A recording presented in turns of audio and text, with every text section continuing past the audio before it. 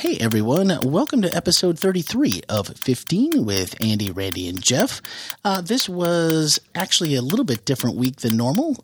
We were supposed to be here on Monday and now it's Tuesday, but it started off with a Monday, which was also Martin Luther King Jr. Day.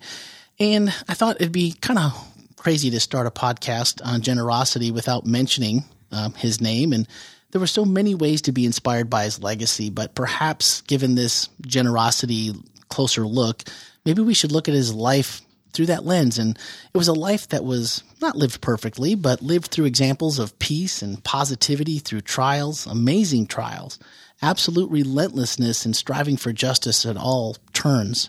All was given at a great personal cost, but with world-sized impact, and it was done very, very generously. So just wanted to just kind of put that out there before we got started. And as always, we're going to extend the invitation to check out last week's podcast, which was The Heart of Generosity, where we decided that talk is cheap, and we can believe all the right things, but it is the walk of faith that moves generous talk to generous giving. Absolute fantastic message. And if you haven't heard it, might even be a good time to go and listen to that now before you get started here. Check out last week and any of the previous 33 episodes in the archives. You can do that by going to hospitalchurch.org/podcast, and you can find us on iTunes, and you can find us in our new Florida Hospital Church mobile app. Just go to the Google Play Store or the Apple App Store and search for Hospital Church. Don't stop at hospital because it will be confused. Get the C and the H of church in there and it should populate your search and give you what you're looking for. And you can listen to the newest episode of the podcast each week, as well as amazing amounts of other information. And if you'd like to send us your thoughts on this or other subjects, you can text us 407-965-1607 or podcast@hospitalchurch.org if you are an emailer. So the generosity rule based off of 2 Corinthians 8:11 and 12. Give whatever you can according to what you have. If you are really eager to give, it isn't important how much you're able to give. God wants you to give what you have, not what you don't have. I've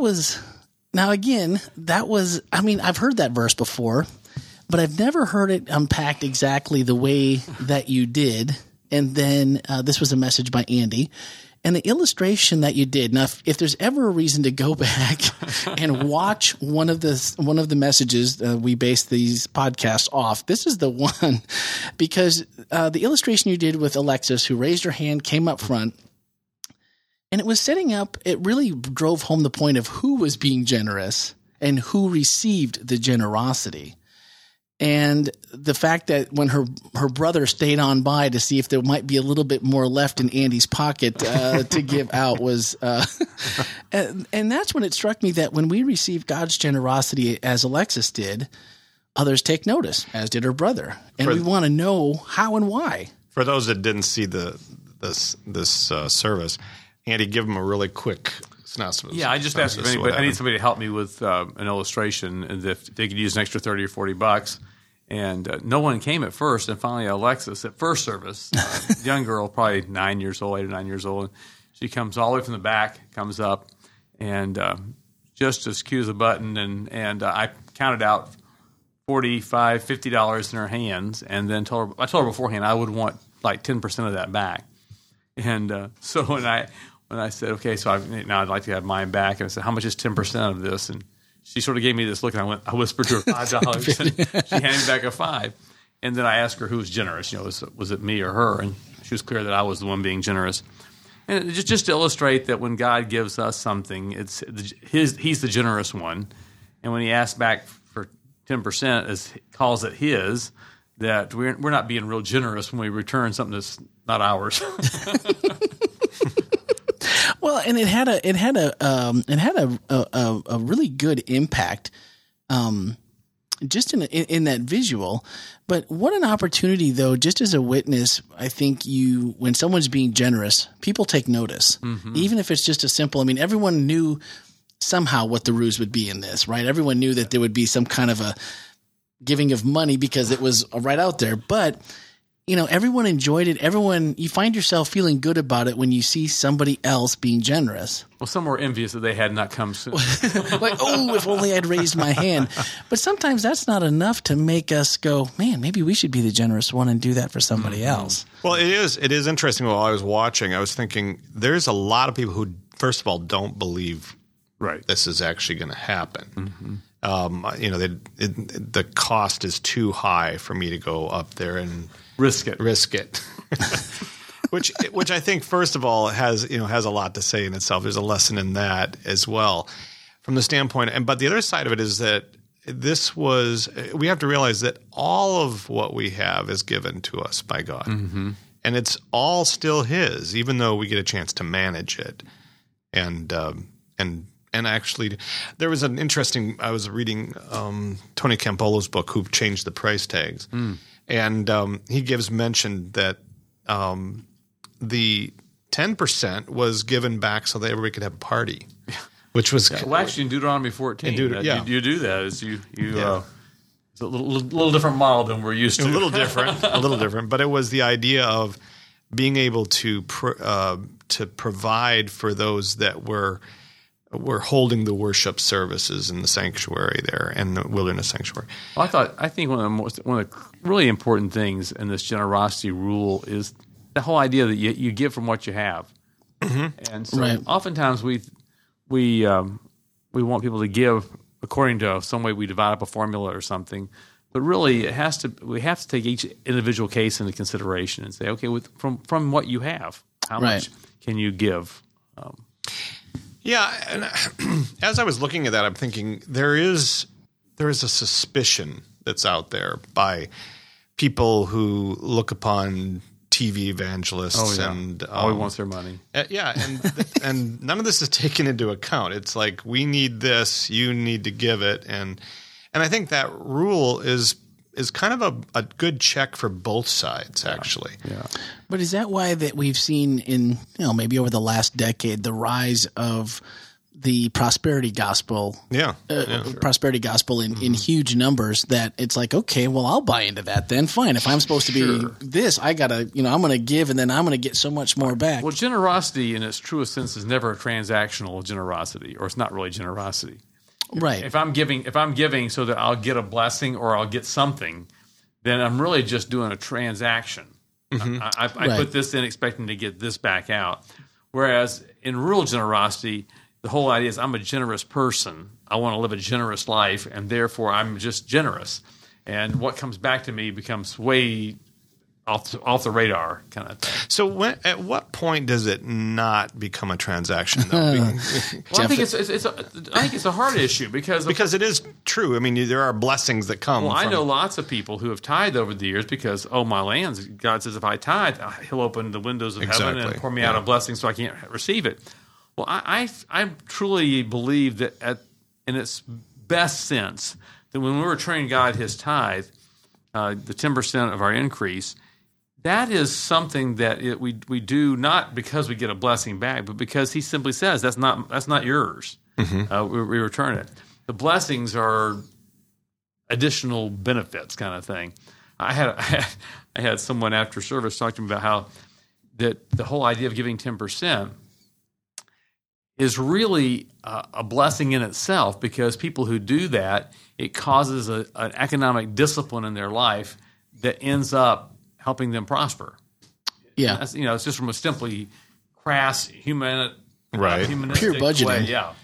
And of course, also within our denomination, I think they pay the pastors monthly. And I think some months that was sort of a challenge at some points in our life, but the reality is it forces budgeting, and so in the end it becomes a blessing. You have to plan ahead. Well, I think the way you said it maybe was the most concise and easy way maybe to digest it, particularly if someone is like you're talking about. Maybe they've heard the prosperity gospel, or we're expecting that transactional thing to happen. You said when we return to God 10% of our increase, we haven't yet been generous with anybody. So let's not assume that being a tither means we're a great, generous person. We're just not a thief. So Right. this is square one. And I mean, and again, this isn't something that maybe a lot of us don't know, but that to me put it in a different perspective, that we shouldn't confuse returning what isn't ours to begin with a generous act. Well, that was really important to make that point for me from the text, because the text says that the generosity rule is to give from what you have. And so I think a lot of times when we think about giving, we pull that 10% into our giving side, and that's not part of our giving. That's simply not stealing.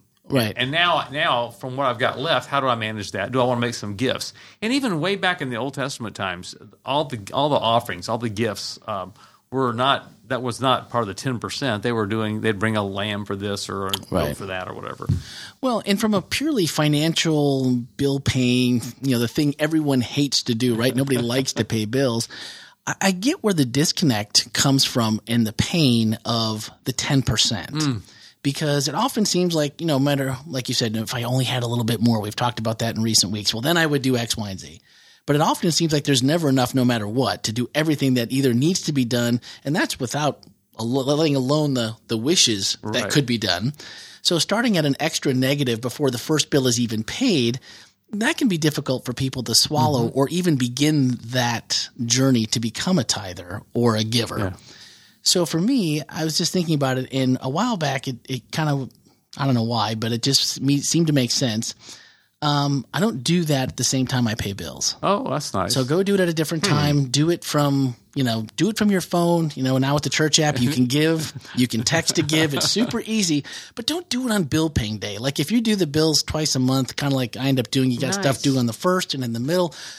Don't do your 10 or your 15 or your extra giving, whatever. Don't do that, especially the 10 though. Don't do that the same time you do bills, because then it's a bill. And then it is money out the door that I think that we just put in the same bucket of ilk. Yeah. Like, it's bill paying day. Yeah. I guess Jesus gets his too. Yeah. Well, I think that's good. I think what you're doing is you're isolating goals, because financial goals and how you deal with the measure of what you have and where you're going to do and how you're going to divvy that out and budget that. That's different than the goal of being a generous person. Right. Because if I want to be a generous person, we talked about this last week, I look at that differently than my monetary income. I don't look at it from the standpoint of more holistic. Yeah, I see it at a different level. And so, that all of a sudden that translates into financial issues and financial things that I have, but also translates into other things. But at the end of this political season, being a generous person, non-monetarily, with each other, to see things maybe very different politically. How do we be generous with each other when we have different theological debates? How are we generous towards one another ideologically as well? Well, and that was just something that didn't seem that important, but yet I found myself making it easier. So wherever that money goes out to for supporting a different 1, 2, or 3, whatever you're doing with it, it just seemed like a different give, even because it was like, well, this is God's and this is going back and that's happening. And then it's like, and then it's bill pay time. And I know it's just semantics, but if it's for some, if you're like me, maybe that's something that helps get you on the, and then if you can just get regular about it. So it's not like, wow, that's a bunch, I'm behind. Then it gets to be really painful. But I wanted to go back to something we talked about last week when we defined it, if it was appropriate to give more importance to the time, talent, and treasure argument, or if there was such thing. Giving proportionally from what we have would seemingly indicate that maybe God wants what we have the most of, or what we have the ability to give the most of. Whether it is one of those three. Is that accurate? Interesting. I had not thought of that. I don't know. That was just a question that after I thought about it, it brought me back to that thinking then, well, what do we have? I mean, maybe I don't have peanuts for money, but, I could be unemployed and have a lot of extra time I could give, and maybe that in the season is the most important. And it will probably be varied from season to season. You got 2 or 3 kids in school, and those are different seasons than when you don't. Right. As well. And I thought it was interesting. You'd put up a graphic, I think it was towards the end, about that if you live in Orlando, the median income is approximately $53,000, and that puts you in like the top 0.26% of the world's richest people. That's insane to think about. It is insane to think. But think about 10% of the people in the world own a car. Yeah, no, right. That was the other one. That's even that was pretty interesting. But I think giving of what you have, that does seem to relieve some of the pressure that I think a lot of people feel came to that maybe in the past have gone like, man, that's the way, like the rich young ruler. Sure. We have that story, and then we have the widow that gave all she had, and you're like, well, how are you going to live up to that? That's a pretty high bar. And then the other, well, of course, he didn't, or we don't know, right. I guess for sure about that. But I also liked you kind of finished out with, don't be the generosity martyr. Yeah, that was a sort of a new thing to me that I'd not caught in the scripture before. Yeah, me neither. Don't overdo it. Yeah, that you're not supposed to give until it hurts. You're supposed to give from your plenty to help others, but don't bring pain to your family because you're giving it away. Right. Sorry, we couldn't pay them rent this month. One of the things that came up as a result of this, somebody came up to me afterwards and talked to me about. That he was wrong. No, they didn't say you were wrong. They were just saying there's some complications, especially when you're married to somebody who doesn't believe in what you're giving to. Right. Mm-hmm. And how can I be a generous person when the person who actually controls my income, in a sense, is not a generous person? And I said, well, you remember what he said in terms of, this is what you have, and what you have, you're not responsible for what somebody else has. Well, hopefully in every couple's relationship, they'll obey what I tell them premarital counseling.